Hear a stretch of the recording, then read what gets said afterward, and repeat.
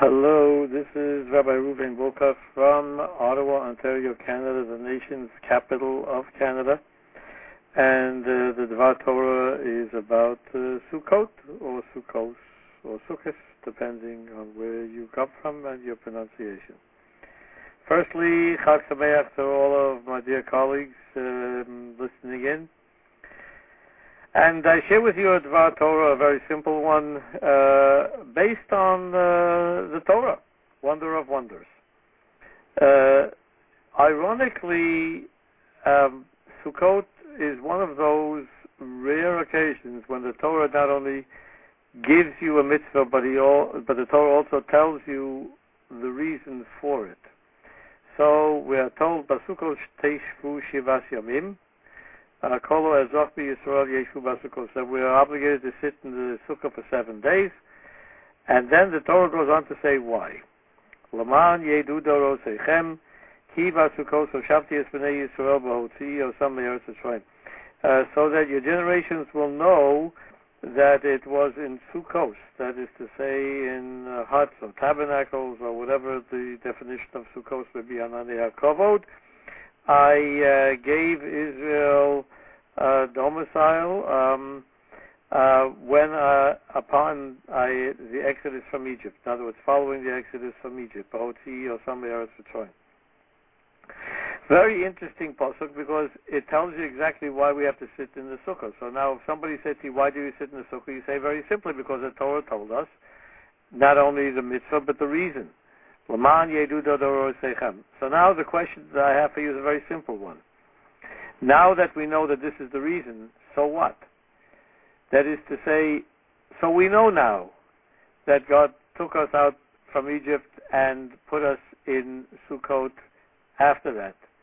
So what are we gaining from that? And if it's just this mere knowledge that we have, that say the abstract knowledge that God took us out, is that all that this is about? In other words, here we have a situation where the reason the Torah gives actually creates more problems. Because now the Torah is telling us the reason, but we don't even understand what do we do with this reason.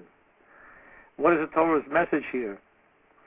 So we have to ask ourselves, why does God consider it so important for us to know that we were in Sukkot after Mitzrayim? And one suggestion I have for you is as follows. One of the things that differentiates people in terms of the class differentiation and breakdown is the type of houses that they have. So somebody that lives in a simple hut is on a different plane, for example, and somebody who lives in a penthouse in a luxurious condominium, different from somebody who lives in a mansion. That's what really differentiates. So God, when God took us out of Egypt and placed everyone in a sukkah in the going out from Egypt, God was basically saying, look, I don't know what's going to happen down the road, but I want you to realize you're all starting off, you're all the same. There's no differentiation. Everybody's living in the same house.